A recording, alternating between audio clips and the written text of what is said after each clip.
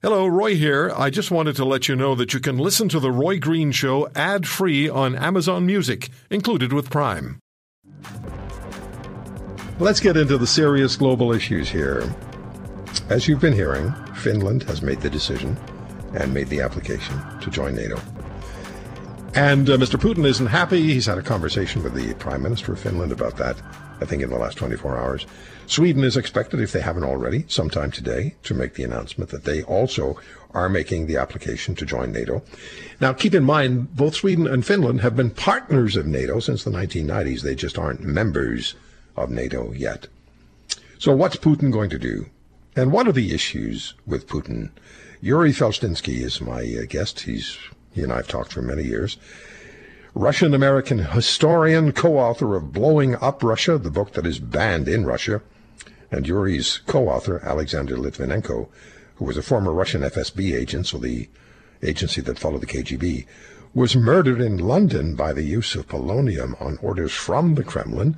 This is a conclusion that was drawn by a multi-year British inquiry. Yuri Felštinsky joins us on The Roy Green Show. Yuri, you know about Putin. As I said, he had your co-author, Alexander Litvinenko, murdered in London using that radioactive substance. What kind of man is Vladimir Putin?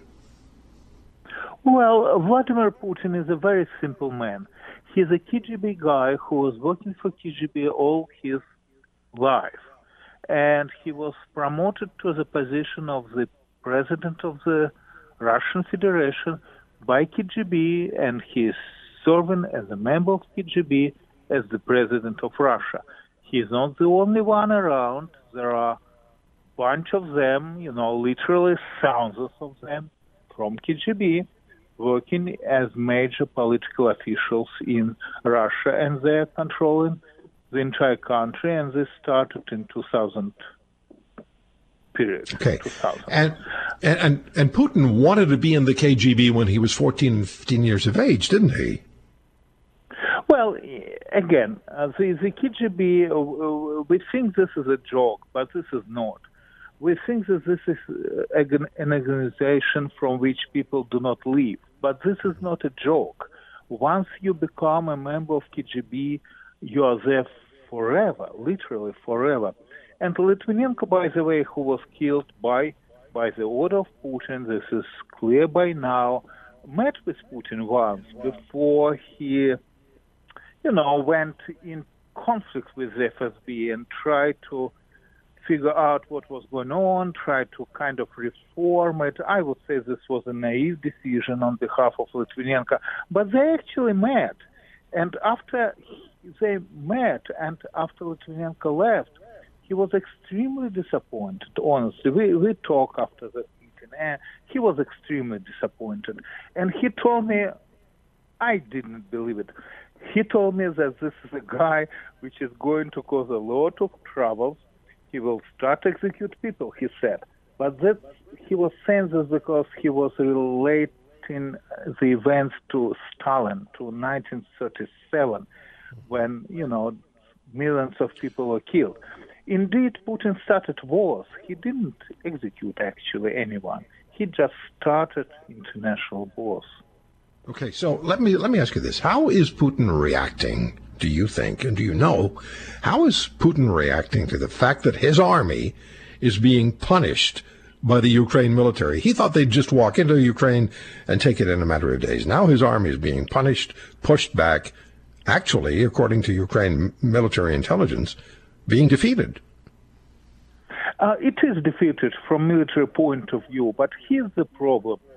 Russia lost, Soviet Union, I should say, lost more people in the Second World War than the rest of the world. Honestly, Putin doesn't care how many dozens of thousands of people he is losing. Stalin did not care.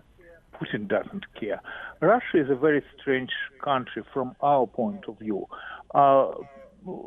Price for life is very cheap there. The presumption of the state over the person or private life is obsolete. I mean, this is the only country in the world where you could say that this is done in the interest of the state. And this is the end of conversation. You would never ask to what does this mean, or what do you really mean, or what should I do? So life is very cheap. Putin doesn't care whether people are killed or not. Stalin in 1945, after Soviet Union lost about 30 million people in the war. That's almost the entire population of Canada now. Yeah, thanks Russian people for losing their life defending Stalin. And this was after Stalin killed millions of people in internal struggle. Let me ask you this. Yeah. Do you think that Putin is capable of, and he's obliquely threatened this, do you think he's capable of reaching for nuclear weapons of some kind, if it's battlefield nukes, because his army's being thrashed by the Ukrainians, pushed back now, and the projection is they'll lose by the end of the year? Is he capable of using nuclear weapons? The answer is yes. Joking aside, all irony aside, the answer is yes. And I will tell you why. I think by now we do understand that Putin behaved himself the way Hitler behaved in 1939-1945. The situation with Ukraine, when Russia invaded Ukraine on 24th of February, is very similar to a Polish invasion by Germans on the 1st of September 1939. We have to ask ourselves, if we believe that Hitler would use nuclear weapons, if he is about to be defeated. And the answer is yes. I'm afraid we have to incline to the similar answer with Putin. That's why I sincerely believe that the only way for us to stop Putin before he is using nuclear weapons is to take him down in Ukraine. Ukraine is fighting really great. I mean, this was never expected. Russians never expected that Ukraine would do so well.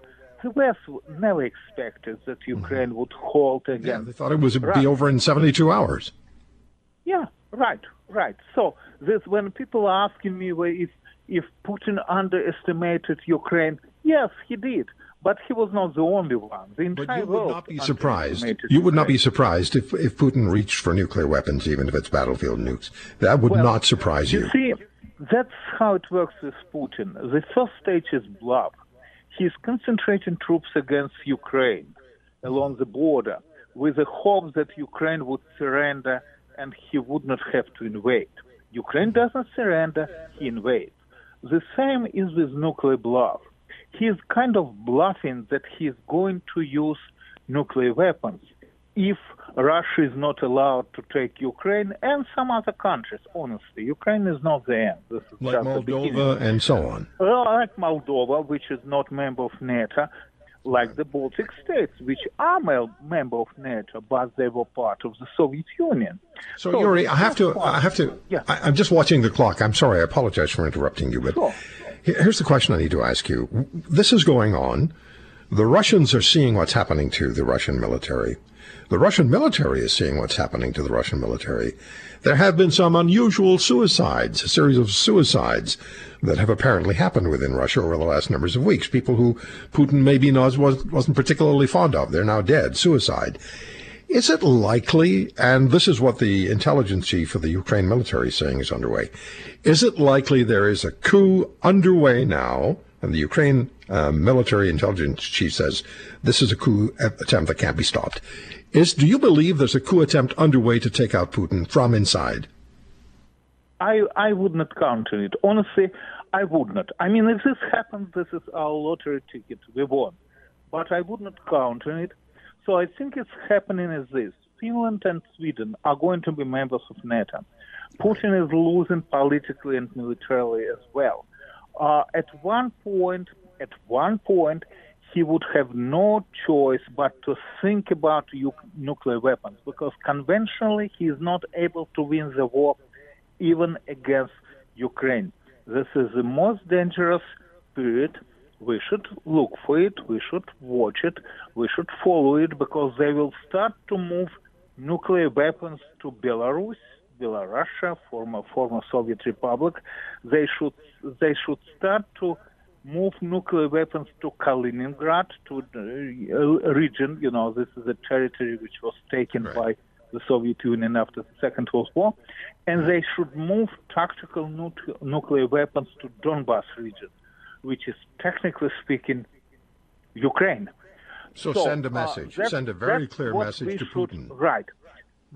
As soon as we see that Russia is moving nuclear weapons to Belarus, I have to say we must retaliate.